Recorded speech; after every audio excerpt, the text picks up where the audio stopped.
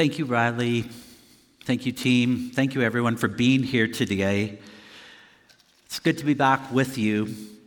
And last month, I had a birthday that I want to share with you a little about. It was a big birthday because it was a big number. So yes, I am now 60 years old. And when having a birthday,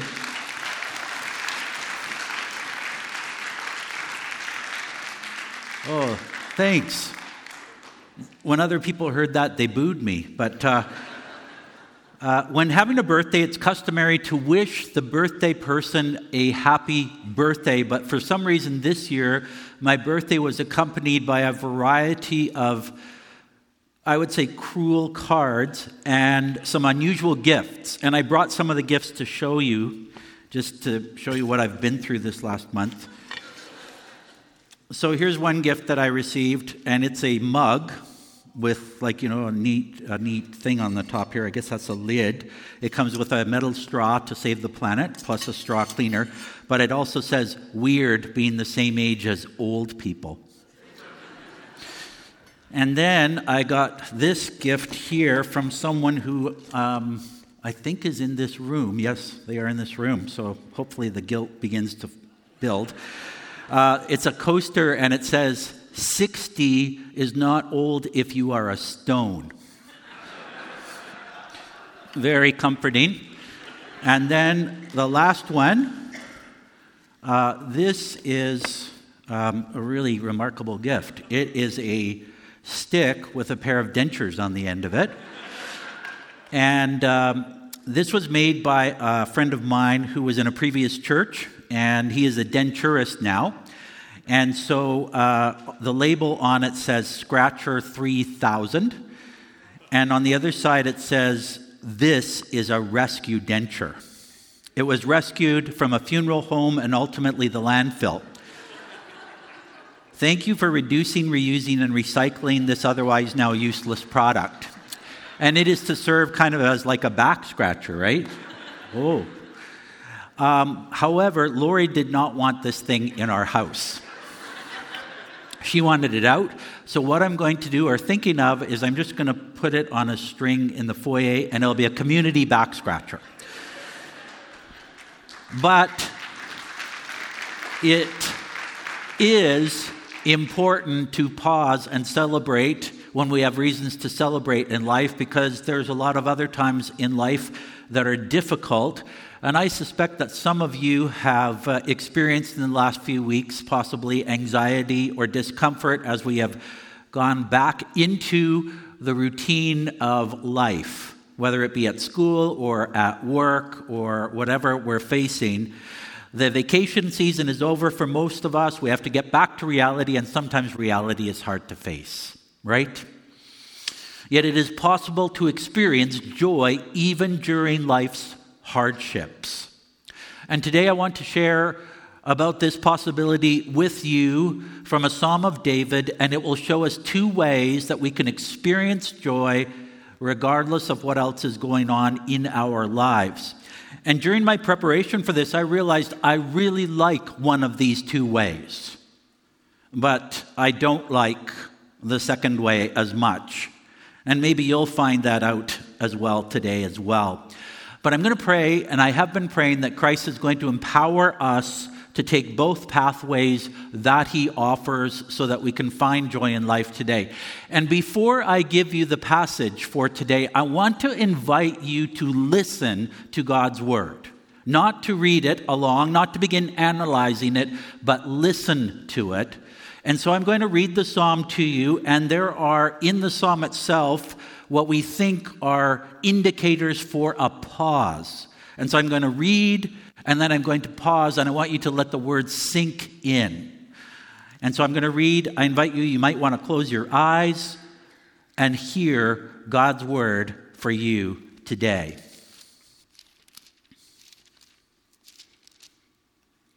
Blessed is the one whose transgression is forgiven, whose sin is covered. Blessed is the man against whom the Lord counts no iniquity, and in whose spirit there is no deceit. For when I kept silent, my bones wasted away through my groaning all day long. For day and night your hand was heavy upon me. My strength was dried up as by the heat of summer.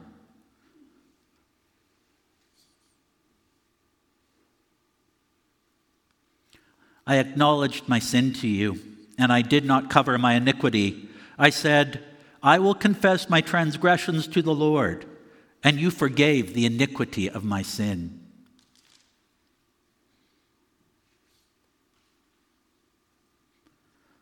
Therefore, let everyone who is godly offer prayer to you at a time when you may be found. Surely in the rush of great waters they shall not reach him. You are a hiding place for me. You preserve me from trouble. You surround me with shouts of deliverance.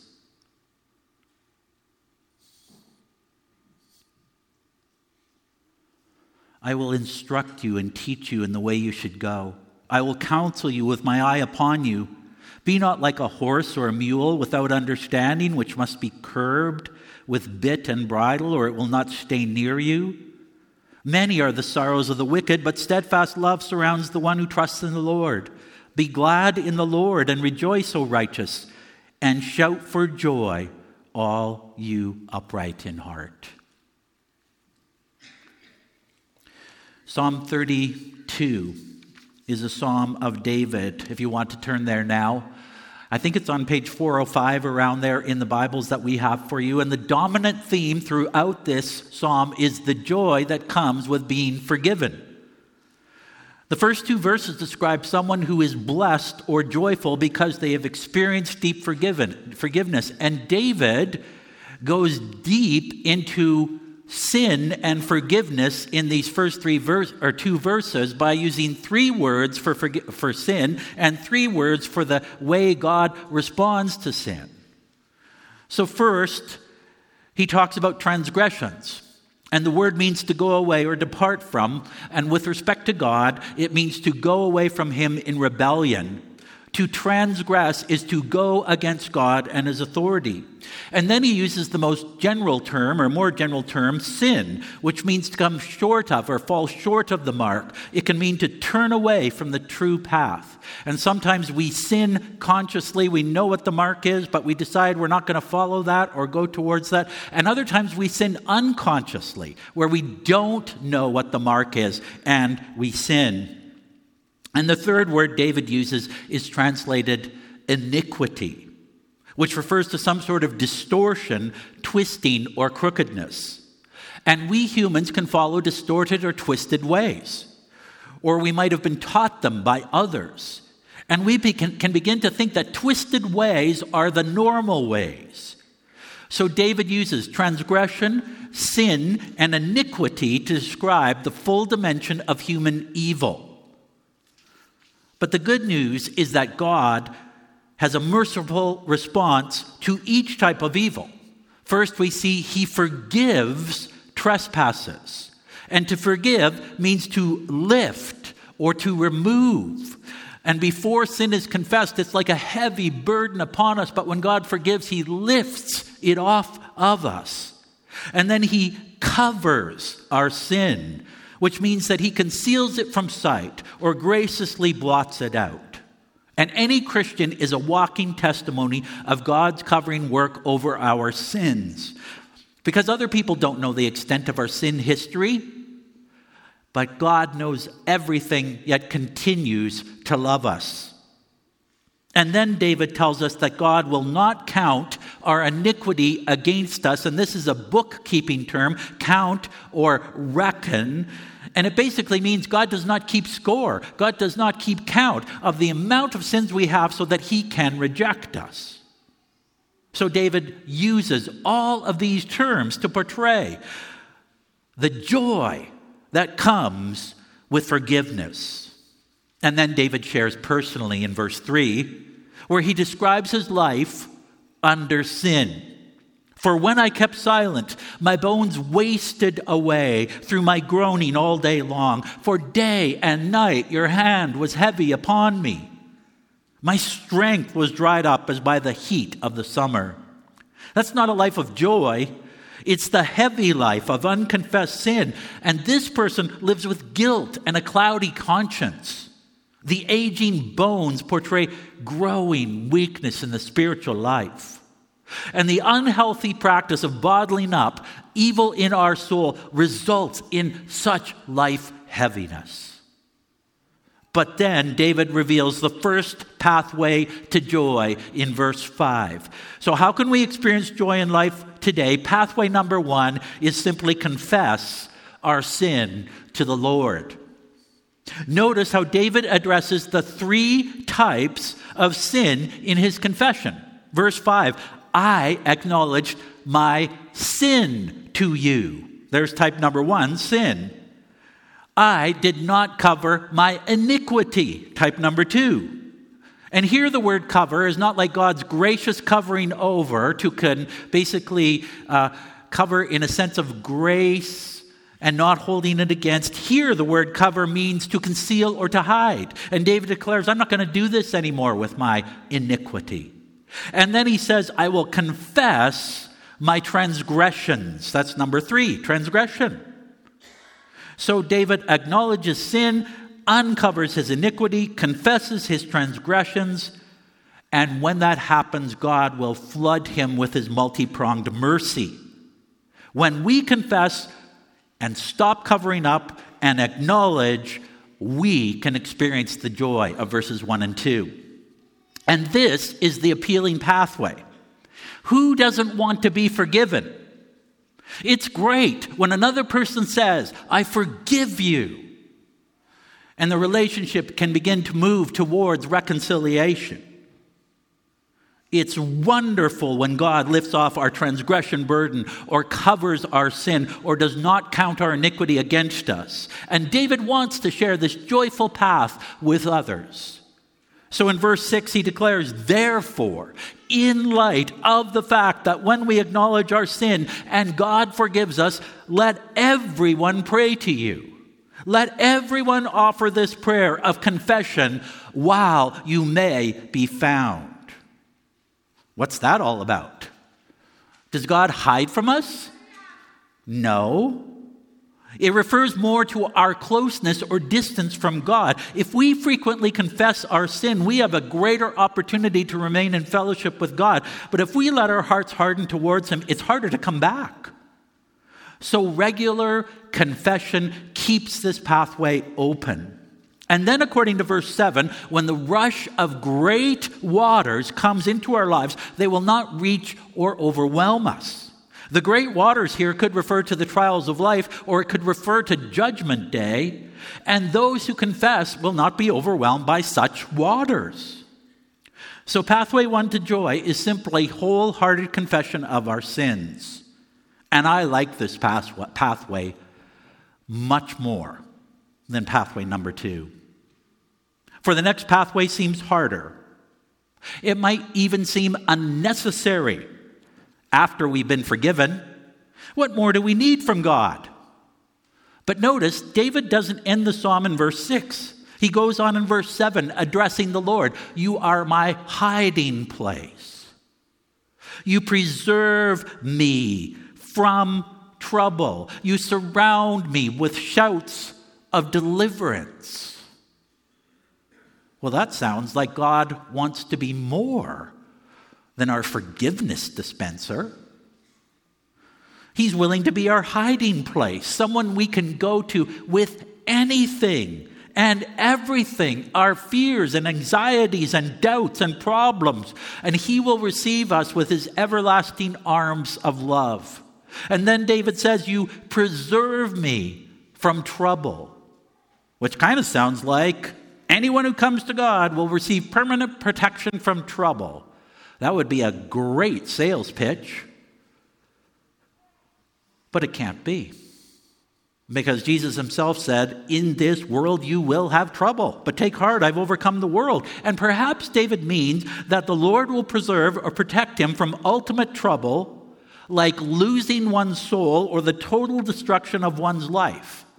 For in Psalm 9:9, David writes, "The Lord is a stronghold for the oppressed," a stronghold in times of trouble. And the stronghold was that inner portion of the castle or walled city that was fortified, where you would run to when the walls were breached. And though there was trouble and war raging outside, in the stronghold you still experienced this measure of protection. And so in some way, God preserves us in trouble and also from some troubles.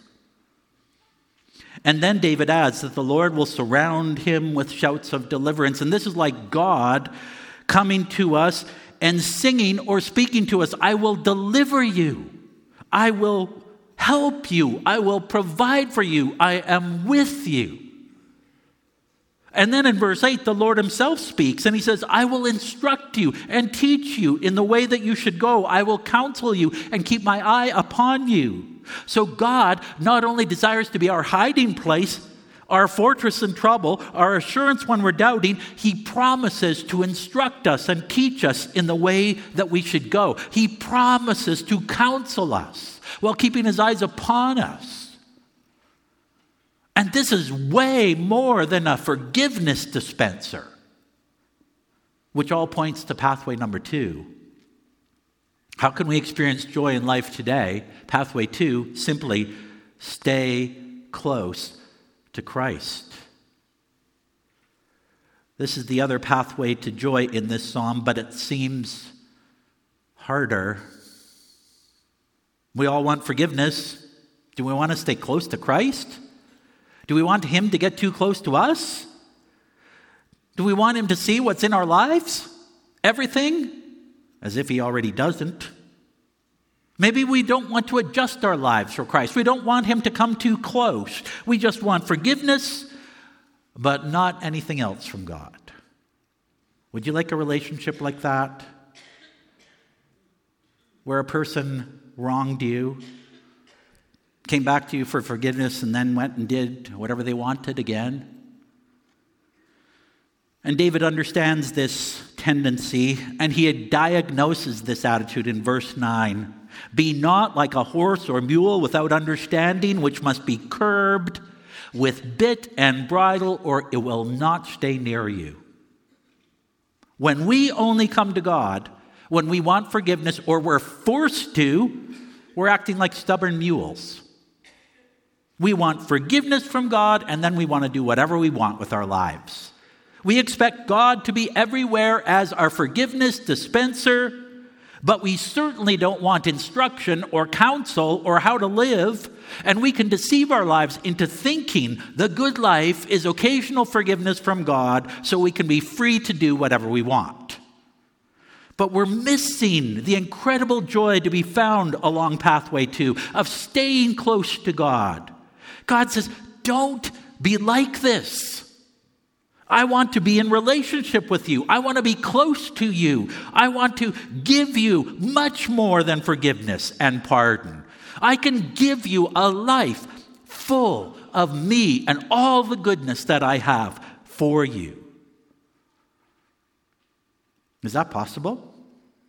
Is it possible to experience a close walk with God? How might we do that? Well, in a few moments, I'm going to introduce to you an intentional pathway that we're going to take as a congregation this fall to stay close to Christ. But before I do that, I want you to hear from some who have already taken some steps down this pathway number 2. And Renee and Christine Holstrom are going to come at this time to talk a little about the Abide in Christ pathway, but also about walking with God and hearing from him in their lives. So last year, a small group of our church leaders and their spouses gathered together to work their way through the Abide in Christ material, and Renee and Christine were part of this group. So first of all, I'd like to ask you guys to share, what did you take away from our time together? The importance of community, connection, and staying close to Christ. And for me, it was about what you just talked about, which is if we earnestly want to hear from God and what he has to say to us, then seek him with all your heart. God really wants us to hear from him and not only take the time to listen, but also to respond. In our previous sermon series in James, we were talking about be not just hearers of the word, but doers of it. And that was a big thing for me too, not only listening to hearing from what God has to say, but doing it. And was there anything specific, a lesson or a principle that you carried with you into your walk with God today from the Abide in Christ material?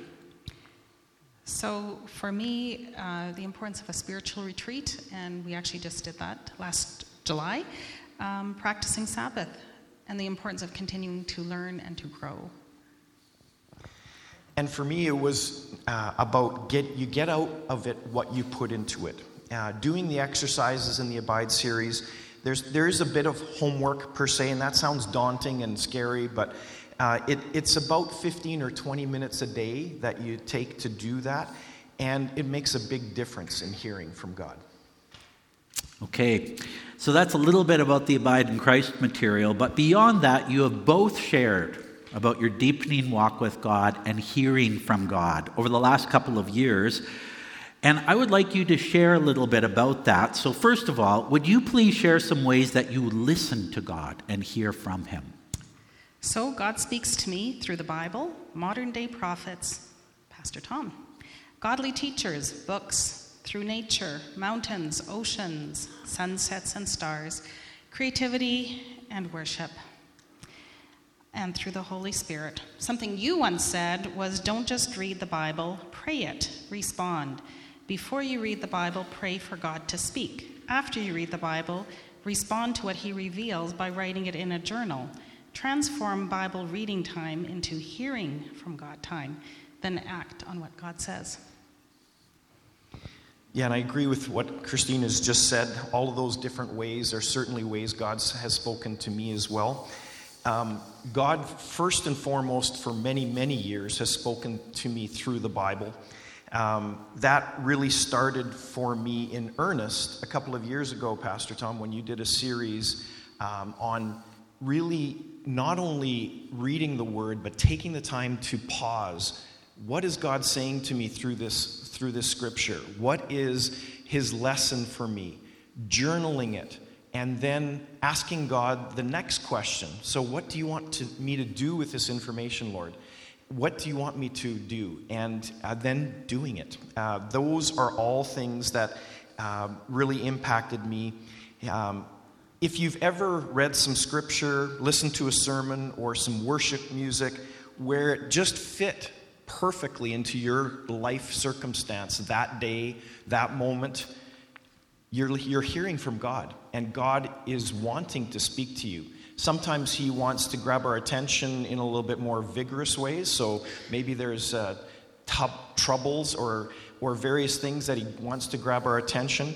But in those moments where you feel that sermon was meant for me today, or that song that I heard on the radio was meant for me today, that's God often, and we need to acknowledge that and believe that he speaks to us today. He speaks, that is a common fallacy, that God doesn't speak to us anymore the way he did to the prophets or to the others in the Old Testament and in the New Testament as well. He speaks in various ways, and that is a biblical perspective that he still speaks today. And so my next question is really, how, when you hear from God, how does it impact your life, or how has it impacted you?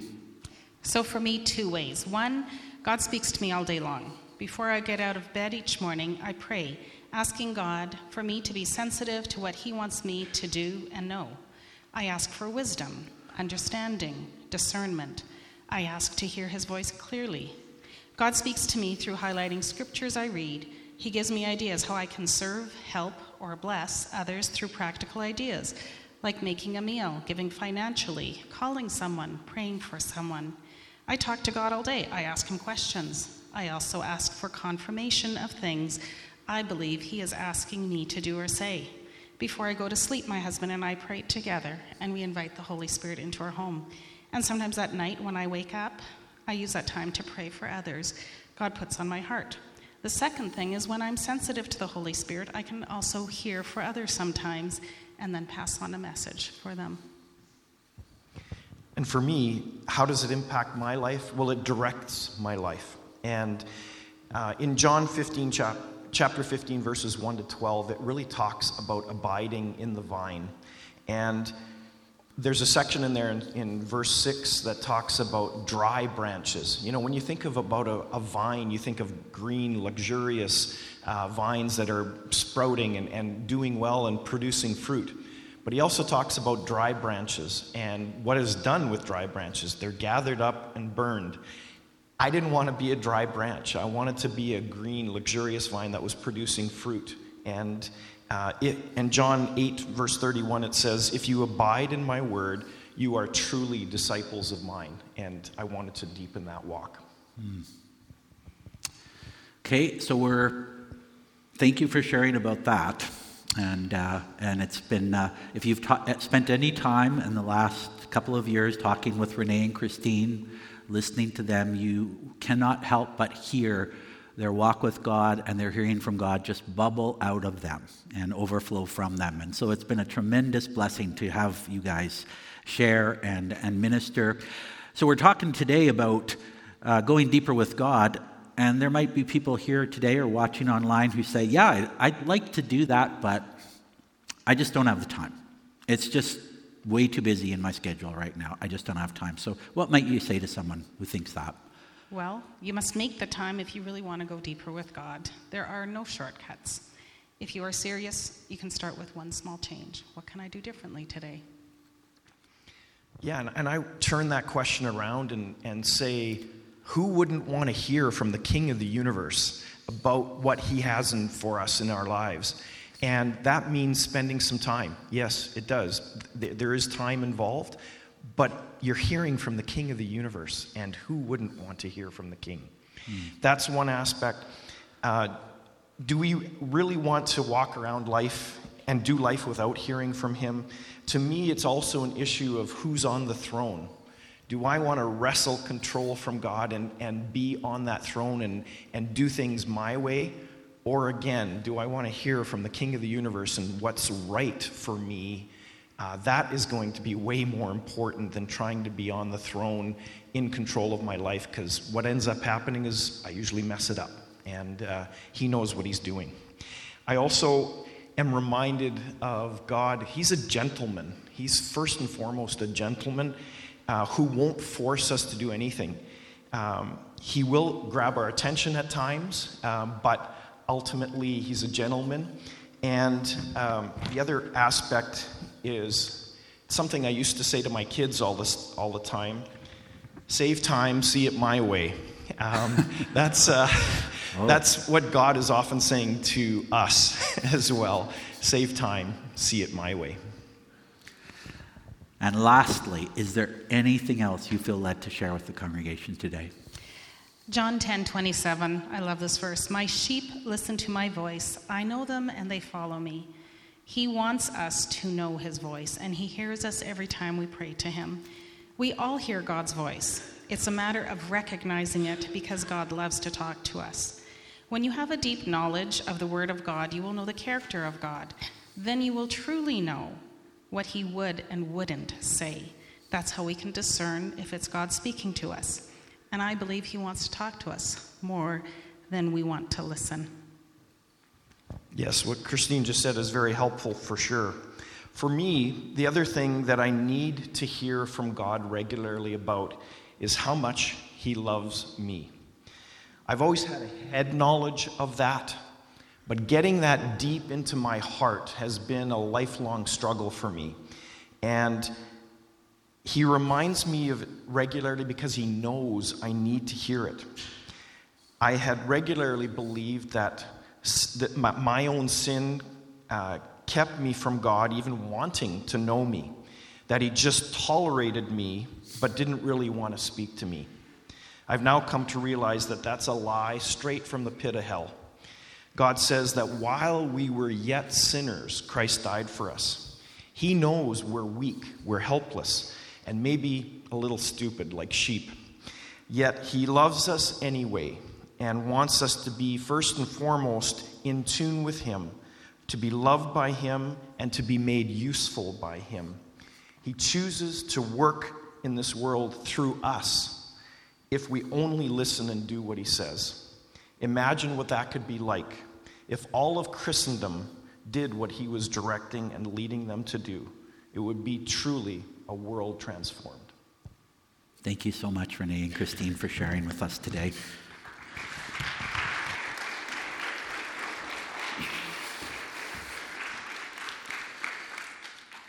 So, how might we stay close to Christ? One way is to follow this Abide in Christ pathway from an organization called Church Renewal. It's a Canadian organization out of Southland Church in Steinbach, Manitoba. The pastor there identified issues that he saw pastors and people having that kept them from a thriving spiritual life. And those issues were a lack of a close walk with God, character issues, lack of skills and leadership skills, and lack of prayer. So he developed material and lessons to help his people and pastors grow in each of these areas. But he didn't want this to just be another course. He wanted people to experience the deep transforming work of God in their hearts, minds, and lives. So a key piece of this ministry was weekly peer mentoring groups. And I have been part of one of a pastor's peer mentoring groups for the past 2 years. And though some of the material is very basic, I have learned and grown in my walk with Christ and experienced God's hand upon me in fresh and new ways. Last year, I led a group of our leaders, and Renee and Christine were part of that group, and their spouses through the first level of the material. It's called Abide in Christ. And we wanted to test it to see how it would play out in practice among us. Now, no spiritual formation material is perfect, but it had enough great stuff in it for us to affirm its use congregation-wide. And should the Lord bless this, and many of you take this up, we envision going through all 5 tracks over the next few years. They are Abide in Christ, Grow in Character, Lead Well at home, at work, and in life, Prayer and Fasting, and Sharing Your Faith. So we have 3 basic ways that you can participate in the Abide in Christ journey this fall. Way number 1 is simply attend our worship services and listen to the messages.